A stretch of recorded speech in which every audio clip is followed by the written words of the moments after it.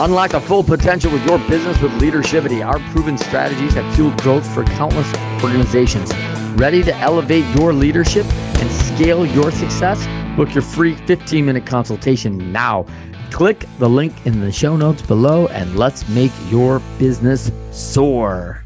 Hello, welcome to the Winners Find a Way show. I am your host, Trent Clark, CEO of Leadershipity and Aim for NIL. Love the athletic influencer marketing segment. And most people know me as both an international speaker and a longtime coach in professional baseball coaching in 3 World Series. And I'm super pumped up to welcome my guest here today, Thomas Koch, CEO of Varsity Gems, Grand Valley State University entrepreneur in residence, and Cornell advisor for academic enrollment for eCornell. Is that right? Yeah, that's correct. Man, you're like an entrepreneur, you're an attorney, you're an advisor. Thomas, you were a busy dude, man. Like you were, and I see it everywhere. Obviously, we're both in the NIL space, so I see a lot there, a lot of things going on. No moss grows on you, man. I try not to. I think anyone entrepreneurial has to stay active, and that's in our DNA. Yeah. So Thomas, born and raised in Grand Rapids, Michigan, because I know you're there now, lived there as a Grand Valley, longtime guy there with the Entrepreneur in Residence program, and you don't live in New York as a Cornell guy, but have you always been from the Grand Rapids area? I have not. I was born in Kalamazoo, actually, and so the exotic Southwest Michigan. And when I was a teenager, my parents moved to Chicago. So I've also lived in the Chicago area, right in the city, right in the heart of the city at Grand and Halstead area. So was there and came back to Grand Rapids after law school. Wow. Okay. So, and actually came back to Michigan during undergrad as a football player at K College. That's right. Yeah, I went to high school in Grand Rapids, so kind of a natural fit to come and play D3 football. I looked at a few schools, but Kalamazoo College made the most sense academically and was there and played both football and rugby, and actually was probably a better rugby player. Oh, okay. Very good. You know, it's funny. You don't see rugby on every campus. And I actually went to a Kalamazoo College, Western Michigan University rugby game where a good friend was dumped into the cinder track on the outside of that. And I don't think he remembered anything after about 3 days that happened prior. That was probably one of the most significant concussions I'd ever seen in my life, probably close to 32 years ago. And yeah, man, like rugby is no joke. Men's sport right there. Like, man, when you think tackle football and no pads, this is rugby. Honestly, as someone who's played both, the hits in rugby were a lot different. They weren't the same hardness, but that cinder block track, and they no longer play at that pitch. So, but that was a vicious, more than a few people have come away with some road rash slipping onto that. But that was a great park. That was a great pitch to play on in the old days. And right there along the river and in that kind of cool wooded area, so you were a little bit separated from the world, but that was a great track to play on, honestly. I started playing rugby when I was in high school. So first playing men's club as a 15 and 16-year-old, and the first match my parents ever saw was there at Kalamazoo, and a guy broke his nose, and my mom, who's a PhD in nursing, was terrified, but continued to play on even after college. Pretty high level rugby, so enjoyed it. Was she required to fix the nose? Like she didn't, and she volunteered to after a guy reset it. The guy just said, "Fix it and put me back in." And, you know, once you've broken a nose a few times, you know exactly what that's like. You kind of straighten it and go back. Yeah. There's not much you're going to do. But she was definitely nervous. Then she went and helped the guy after the game. But when she saw it, she did not want me to go on the pitch after that. and then, of course, as a longtime rugby guy, you have drank out of the boot, of course, post-game. I've done a boot shot, as we called it. I avoided most of the Please tell the folks at home what a boot shot is so they understand. That's just where you fill basically a boot with beer and you have to drink the whole. And it's usually they pick somebody on the team whose boot you definitely don't want to be drinking out of.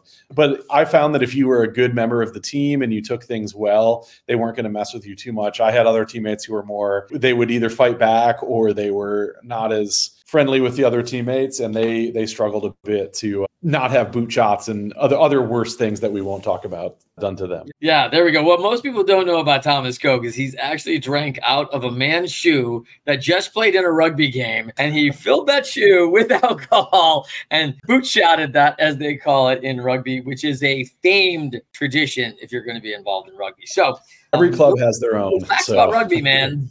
Yeah. So now, Grand Rapids area, you went to law school at Michigan State after football and rugby at K College, decide like, hey, I want to go back. I want to go to law school, want to be an attorney. Are one of your parents an attorney? Neither of my parents are attorneys. In fact, they both told me not to go to law school. Okay, good. And so what was it? So were you like, walk me through that. Are you like a 15-year-old kid going, man, I'm going to be an attorney. I want to be Jerry Maguire. Or did you envision like a sports agency or trying people like in the court of justice? Or what was your vision? Or this just happened and you never had this vision?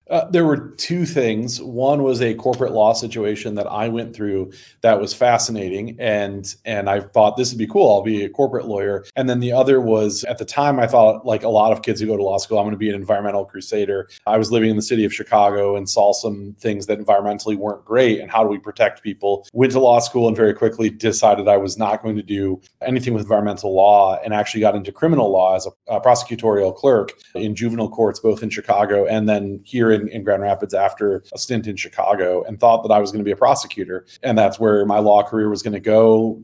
Being a prosecutor for juveniles in Chicago is a lot like what you see on Law and Order on TV. Yeah. So nothing really sexy about it. It's pretty harsh. It's pretty, I mean, it is if you like investigating crimes and being in the courtroom and seeing, learning about your city. And that was my dream job. Unfortunately, I was put on the reserve list when I graduated and had to make the tough decision. Do I want to move back to Chicago or do I want to stay in Michigan? At the time, that's when my stepson had come into my life and my now ex-wife. So we made the decision to stay in Michigan and move to Grand Rapids for raising him and just the family life that it offered. And also just the affordability. Grand Rapids was a more affordable place than Chicago. And so, sure. Yeah, came back here. Yeah, that's cool. I mean, I think facing an adversity there, you kind of glossed over it a little bit because, and maybe you didn't, but like, when I think about that, like you graduated from law school in 2008. Like this is about crisis 200 level. And the next year it would reach crisis 400 level. Right. And you're like, hey man, I'm graduating school. And apparently there's actually no work. And most firms are dropping 20% of their lawyers right now because they got to keep the lights on. And of course, you've been, and as I have, to a lot of legal law firms in Chicago. These overhead on these places are not small, right? They are unbelievable offices that offer resources, and somehow they need to be made of marble. I don't know what that is, but like They're incredible. But when challenging times hit, like all of a sudden, like, whoa, people are a commodity that can be leveraged in a downturn.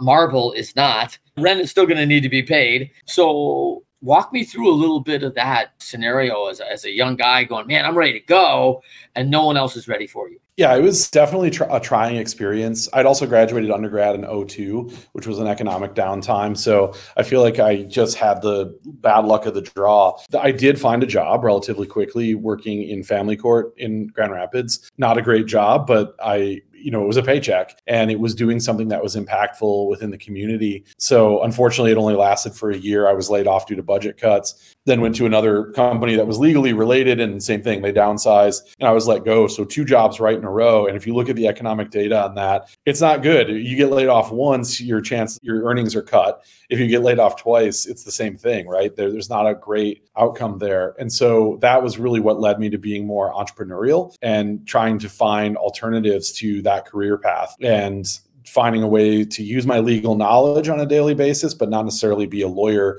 per se, where I'm every day using it. And I wound up working for the state of Michigan as a securities review attorney, which gave me a ton of practical experience. I mean, that's a great role to be in. There you go. And ultimately ended up working for the state of Michigan. Yeah. Right. I was working with the state and spent a year there before a startup saw the value in me and said, hey, we need a guy like you. Before I went to law school, I'd been in the business development and sales world. And they said having the combination of those two, the professional skills you have and the fact that you've done that kind of work, if you're willing to pursue it, come back in. And so I was able to go to a company called Verify Valid. The CEO, Paul Doyle, hired me. And I was one of the very early stage employees of a growing startup here in Grand Rapids in the financial technology space. And it was phenomenal because it really exposed me to a lot of things and showed me entrepreneurship, the good and the bad. And even Paul will joke now that sometimes he regrets introducing me to entrepreneurship, but it's helped me. And that it was great to go to a startup like that was on its own journey to being acquired and a fast growing startup. It's funny, man. You think like 2010, 2012, I never heard the term fintech, right? Financial technologies. And all of a sudden you're realizing I sold one of my companies I used to own 1-800 Got Junk, and I owned all the Phoenix franchises. And I sold to quote unquote a fintech person in like 2006, I think. And he had a software that triggered an ATM transaction between a debit card and a bank, and he had this little thing, and he had a fractional amount of cents there that kind of went into every transaction that his software was awarded and everything. And then he had 3 million transactions a day. And it was like, holy cow, like, wait a minute, man. It's like, amazing.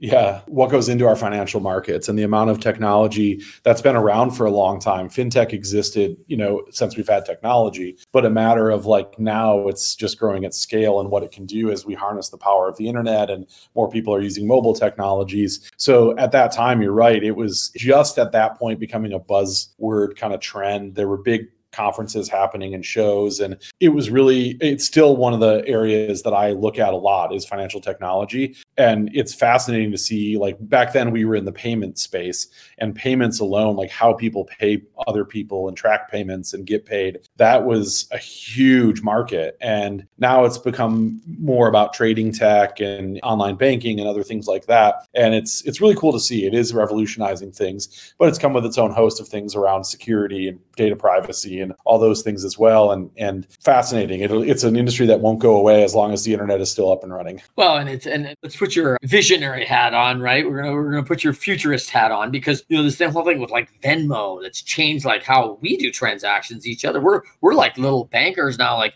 hey, I don't need to wire a big check and pay $20 wire fee. Like, I can do something here on a smaller scale, right? And then of course Bitcoin now, where you have an electronic currency, and man, there's a lot going on. So futurist Thomas Koch in the fintech, what do you see? Boy, I mean, there's so many ways you could go with that. I think we'll get better and better at making payments between peer-to-peer payments, especially. Venmo is certainly not the first. It got market share really quickly. There were several before them that were also big. I think the other big thing that we'll see change is the way people invest money is continuing to evolve, and the way people get involved, fractional shares and things like that, as people realize how to do that. We've already seen things like insurtech and real estate tech that have changed those markets. But really, I don't know that digital currencies will ever fully take over. But the reality is a lot of transactions exist in a digital space right now, and it's not like someone's moving the paper money around from bank to bank. So as we get more and more used to that, I think you'll see digital payments just become ubiquitous if they're not already. So I think there's still some element, though. I still pay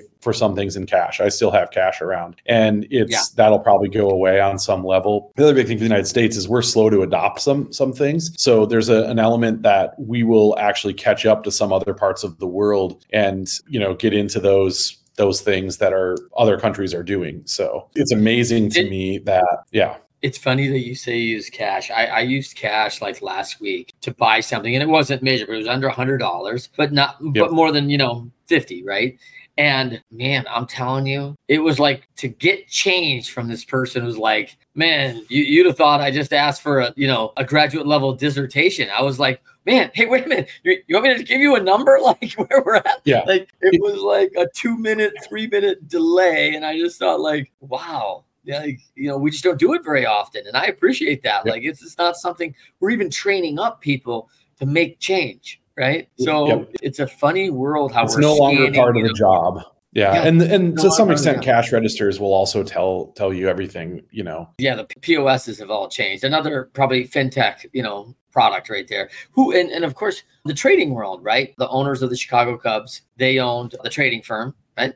Yeah. Yeah, that's what are their names? Do they own Ameritrade? Which one? I'm not sure which one. TD Ameritrade, I think, was who they were, but what's the family's name? Sorry, when I lived in Chicago, I was more of a White Sox fan. Oh, really? Okay. Wow. Yeah. Southsider. Okay. Truth be told, I know you're a big baseball guy, not a huge baseball fan. So, we don't need to talk baseball. That's for sure. But it never was the sport that took my attention. So. Yeah, you need to hit somebody. I saw football and rugby. There's got to be some contact there. Right. Yeah. Terrible circumstances on my part. But yeah, I mean, that baseball to me is really fun to go to with my dad. It's really fun to go to with my kids and spend time at a game. I will tell you that I'm a much bigger fan of minor league baseball and the minor league baseball experience. than I am of even the major league experience. But we went to Cubs games all the time. My dad had season tickets for the Cubs, so I was in Wrigley Field a lot. I've been to. I love Comerica. Honestly, they do a great job in Detroit. Beautiful. But Detroit Tigers. Yeah, I just you're home of the West Michigan Whitecaps there in Grand Rapids, and they were a stunning success story back in the day of a newly minted franchise that literally added, I think, 1,000 seats a year to their facility and sold out like their 71 dates a year. I think there's 142 games in the minors, and 71 dates in kind of south or central west Michigan is not easy when April days are pretty cold, and they always put people. Days. Yeah, they put people in. They tend to do well if they don't sell out the game necessarily. It's amazing to see the fans that continue to turn up to see future Tigers players, right? Because we're the Tigers team. But also what they've done is create food experiences at that stadium. And what I love about it, I've got some projects on the side where I'm working on minor league sports. It's really been a good study in like how to run a minor league franchise, about make the experience really good for families, and they'll want to come back. And the families, the price is right. The fact that you can take your kids to the game and it's safe, and there's a lot of activities and there's always something to do, so your kids are entertained.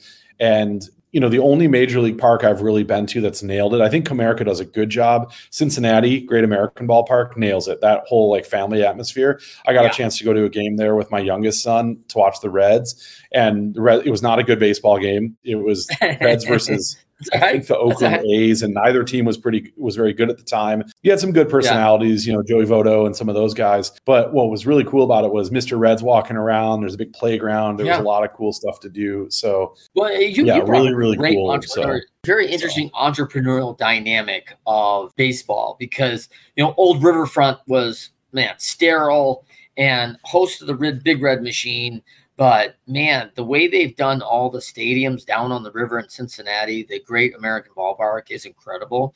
It's right next to the football stadium, and and the whole area plays host to families like, hey, we want you here. We want it safe, and it's activity. You can feel the energy on game days. It's amazing. So I love that. Shout out for the Cincinnati Reds. And I think the entrepreneurial venture that probably most people don't get about minor league baseball is that minor league baseball is often affiliate baseball if you're in pro ball. So like, as you mentioned, the West Michigan Whitecaps are an affiliate of the Detroit Tigers. Well, the Whitecaps owner doesn't have to pay for personnel. Like, they're already Tigers, so he doesn't have to pay for players. He's got to pay for the stadium, which is often on a city bond or something like that. So you may not own the stadium. So the whole program is you put butts in seats, you make crazy money, right? And so, man, I remember going in when I was with the Angels. I was going to Detroit. We'd played Detroit, and then I went over to West Michigan to watch a prospect that was playing for our minor league affiliate in Cedar Rapids with the Colonels, and they were in West Michigan to play. And I had gone over to see a couple kids that were really a big part of the future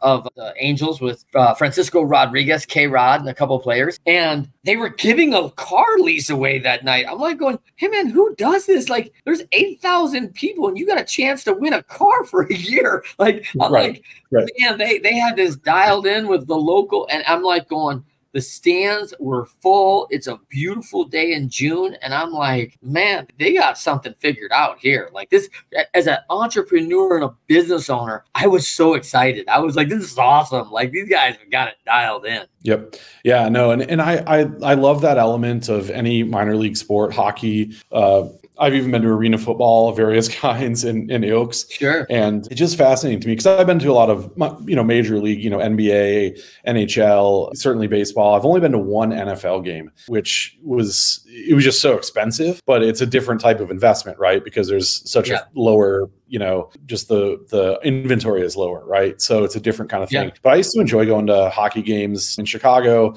I'm a Pistons and Red Wings fan, but I would still go to Bulls and Blackhawks games when we lived here because we weren't incredibly far from the stadium, and it was easy to get to, and they were enjoyable. But I do think the element of, especially in a city like Chicago, baseball in the summer, a day game, it's hard to beat that environment, right?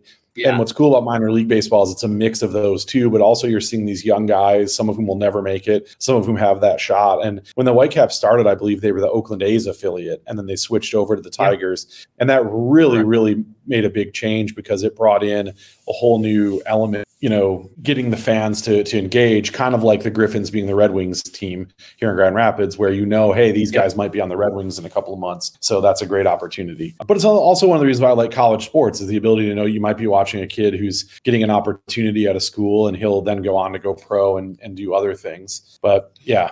I love, talk about that minor league hockey. I love watching the Griffins in Grand Rapids, and I love watching college hockey. I mean, those kids, they're playing for something, man. It's not like their job. They are playing for that next level and the next opportunity. So they go through the wall, man. I mean, it is a intense level. And that's what I think I love about amateur sports is there's always that next level that the kids are gunning for.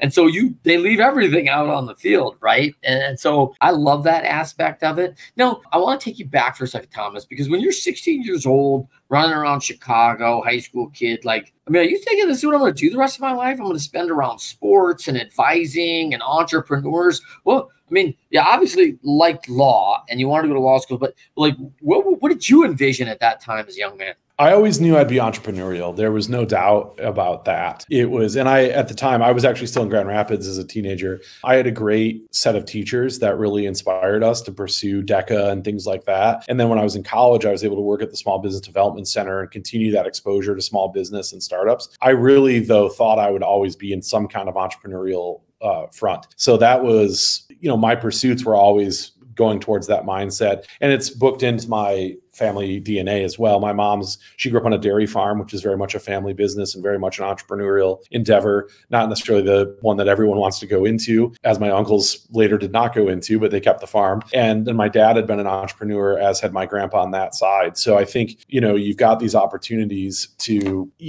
experience that stuff, and it's in your DNA. And it's really, to me, we used to, Paul Doyle, the first CEO I worked for, would say entrepreneurship is apple pie and motherhood. It's about the most American thing you can do, because really it's important to have that opportunity to be part of the economy in a unique way that other people really benefit from. You're creating jobs, you're creating economic prosperity. And especially if you do it in a way that benefits your local area, it's a real difference maker. And that always appealed to me on a huge level. That was a very high on my desires, was to be able to do something where I could give back to my community, but also in a way that was financially successful. So that was what appealed to me about entrepreneurship. Yeah, no, I think it's a huge part of, it's been a huge part of my life. And I think for those very reasons, right? And, when I think about getting into it, now you're working with these young entrepreneurs, right? And they're startup mode.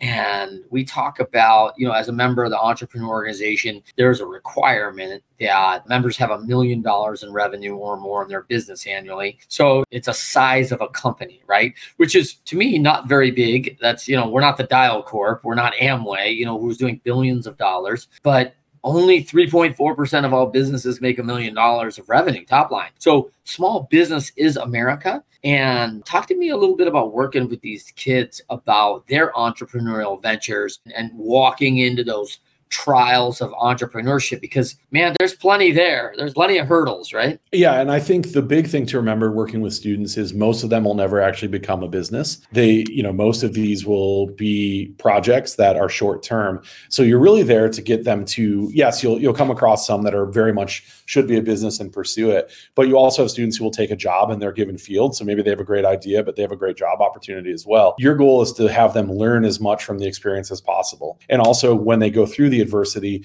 sometimes it's the first taste of adversity a young person has had. When they've run into, we don't use the term problem, we say challenge. You've run into a challenge. Generally, challenges have a way around it or to work on things. And so I think that's the big thing to bear in mind. And every single one of the students will approach things differently. You have the eternal optimists, you have the eternal pessimists, you have this whole variety of people in between. So how do you make sure that you're always working with that person to make sure that they're learning something and getting the right message? And we use a lot of times the pivot or prosper method, which is actually a 3-pronged method. Pivot, like your idea wasn't that great, but you can change it and make it a go. Prosper is you came in with a great idea, just keep going. The other one is say, man, I got in there, did market research and realized this was a terrible idea and we shouldn't be a business. And one of the things I think too often we don't in the United States ask, should we do something? We ask, can we do something? Sometimes in business, you really have to ask, should we do this? Is there a market? Not can we create this app that does this thing. If nobody wants it, who cares if we create it? And I think that's a really interesting question, and getting students especially to learn how to do market research and test their hypotheses, because oftentimes they haven't gone through that experience. And it's really science, it's unscientific, but it can be scientific, gathering information and feedback and what you do with that feedback. But it's also a great way to learn how to do marketing, some basic financial skills, all these things that will make you a great employee down the road, or the second and third time. Most people don't succeed on their first entrepreneurial endeavor. It's the second or third that they succeed on. And actually, currently in the US, I think people in their 30s to 40s are the most successful entrepreneurs when they look at a cohort. So we think of it as a young person's game, and it's not always a young person's game. Yeah. Well, I think I'm going to add to your piece, like,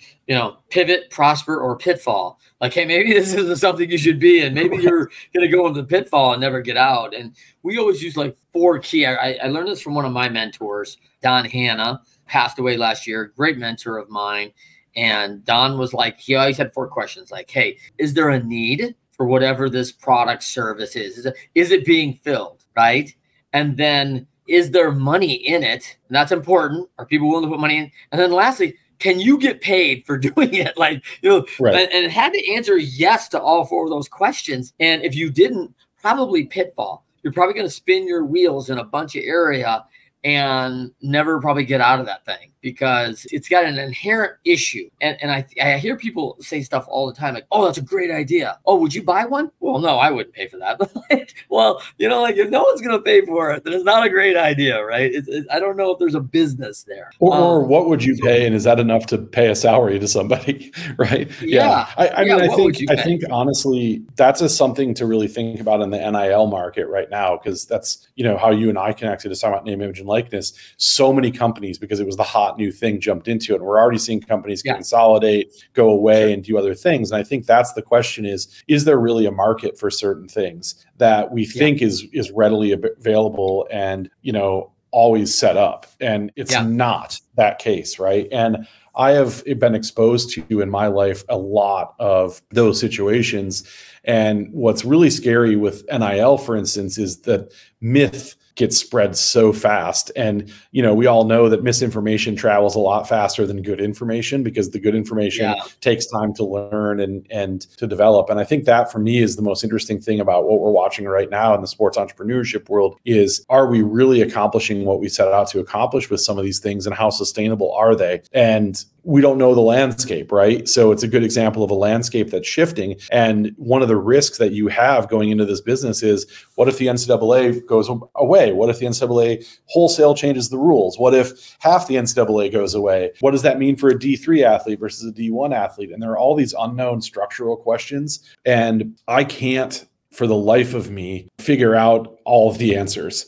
And when I can't figure it out, and I've been hanging around a long time, I'm more refreshed to hear people saying, I don't know all the answers. Here's what I think is going to go, than the people who tell me they've got the answer set and this is what you need to do. And unfortunately, right now, I come across a lot more of those people who are afraid to not say, there is no such thing as an expert in this field. It's too new, and we need to, go at this with a pause. The other thing I think is, one of the things you mentioned is, I work with young entrepreneurs. Most athletes now are viewing themselves as entrepreneurs. And it's a really interesting time to see, what does that actually mean? And how many of them want to spend the time and go through the difficult parts of being an entrepreneur when it comes to their name, image, and likeness, versus just being a student, or just being an athlete, or being a student athlete in the true measure of the way things go.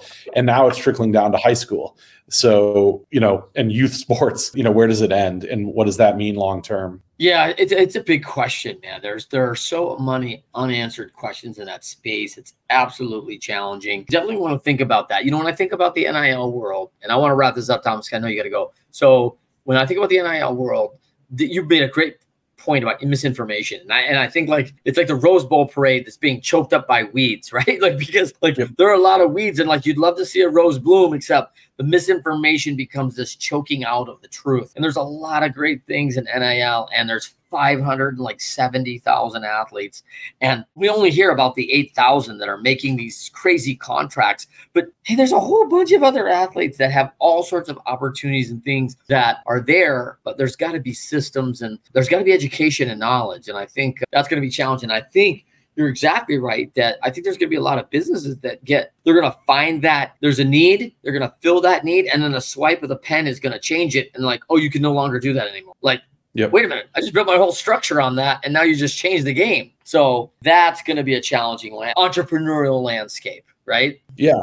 And I do think that, one of the big things, I have a lot of friends who are doing the education and working in that space, and I'm trying to. It's amazing to me how many people are still struggling with that. And it comes up in almost every conversation I have with athletes, with administrators, with people in those companies, and not just the people providing that service. And without the proper information, student athletes feel lost. And so sometimes they won't pursue opportunities if they don't know the full information, just like anybody. And I think one of the disservices early on was that schools couldn't be more involved in the process when they were really the proper vehicle and conduit for some of these things. And I do think that change is coming, especially for smaller schools, but we'll have to see. And one of the things I do want to mention that I've been thinking a lot about this, because having a mom that's a PhD in nursing and my sister's a nurse manager, and of course the rote sort of argument they make is we should pay nurses more. Look at how much money athletes make. And I do think there's an element or a myth that every athlete's going to become wealthy off of this. Money is limited. It's a resource. And there is a point in time when people will not spend on certain things. And I think we have to bear in mind that sports can't just be about money. It has to be about the competition itself and being skillful at your sport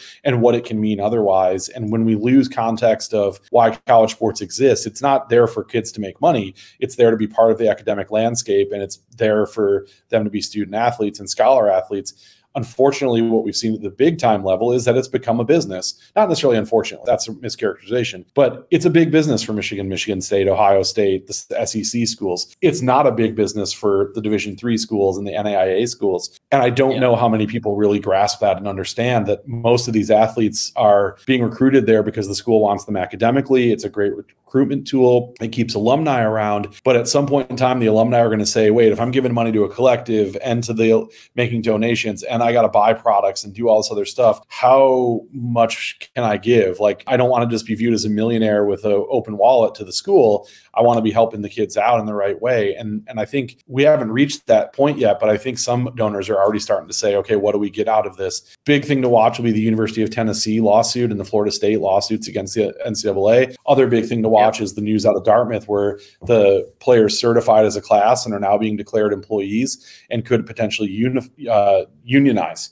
And that will be huge because you have an Ivy League school where they're not on scholarship. Most of them haven't pursued NIL. There hasn't been a ton of NIL in the Ivy Leagues. And you're certainly at Dartmouth and Harvard and those schools getting a phenomenal education that sets you up for life. What does this really mean in that context? And Northwestern tried it before, versus if suddenly the athletes at Cornerstone, where you and I just spoke recently, Cornerstone University, if they're declared employees, well, that just changes the whole game for Cornerstone and what they offer as an NAIA school who's about character, but you're going there for experience of being a Christian athlete and going to a school of like-minded Christian students, or Kalamazoo, where I went, which is very secular as a school, but you were there for the academics, great pre-med programs. I love it. Produce a lot of students that go on to the Peace Corps and go on to law school and business school. You didn't go to Kalamazoo to turn pro or make money. That never entered anyone's mind. But now in the recruiting process, that's something a recruit has to think about, right?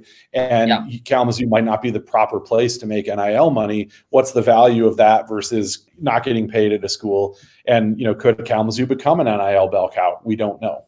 So, yeah. Even Kalamazoo, the athletics is a business. How many of the students at Kalamazoo were also involved in sport? Because it's like over 40%, right? Yeah, and at most D3 schools, you're going to find that's the case. It's half the students. Yeah. But we're just losing money on the sports. It's not like, It's a loss leader. That's how we get the most students. Events and not pay. I don't think I ever paid for a baseball game when I was there. But, you or a soccer game, or, we would go see our teammates. But again, they're using the business end of that as the school saying, if we get 70 guys on the football team and 30 kids on the baseball team, we've recruited a bunch of student athletes who generally fit our academic profile. They're coming here to play a sport, and they may not have selected this school if it wasn't for that opportunity, because we had kids that were D1 recruits, D2 recruits, you name it, but chose to come for the academics. And they might have said, hey, I'm not going to K, it's too expensive, but they come and they actually research financial aid packages and so forth. And the more students you get like me who are, we're not as financial aid conscious because our parents had the money to support us, we might pay for a couple other kids to get a bigger scholarship. And then we're forever in love with our school. We I still wear my K college clothes everywhere, still talk to my teammates. And then we become donors as we become adults. And it is kind of a self-fulfilling prophecy, but we also got a great education while we were there and loved the school for the education and what it offered. And that's probably true of Hope and Calvin and all the schools in the MIAA and the D3s across the country. That's awesome. Thomas Koch, man, I got to let you go. I know you got a hard schedule to keep. So Thomas, thank you so much for joining us. Winners Find a Way show every Friday, 12:30 p.m. Eastern, 9:30 a.m. Pacific on YouTube, Leadership to YouTube channel, LinkedIn Live, Facebook Live. Check us out, and all the podcasts are on any of your major podcast networks. For Thomas Koch, entrepreneur and resident at Grand Valley State, Cornell University, admissions. Say that title. Enrollment advisor. Yep. Yeah. Enrollment advisor. Thank you. Enrollment advisor and CEO of Varsity Gems. Thank you so much, Thomas, for joining us, man. Always good to see you, my brother. And hopefully we'll see you down the road soon. All right. Yeah. Thanks for having me. Have a good day. All right. For everybody else, Winners Find a Way. Organizations come to me all the time with challenges of execution and communication with their teams. We help build a system through Bloom Growth and software that gives them simplification and prioritization. I teach, facilitate, and coach these organizations to literally double their value. If you're interested in gaining your individual and organizational growth, please email me at trent@leadershipity.com or click the link below and book a 15-minute call on my Calendly.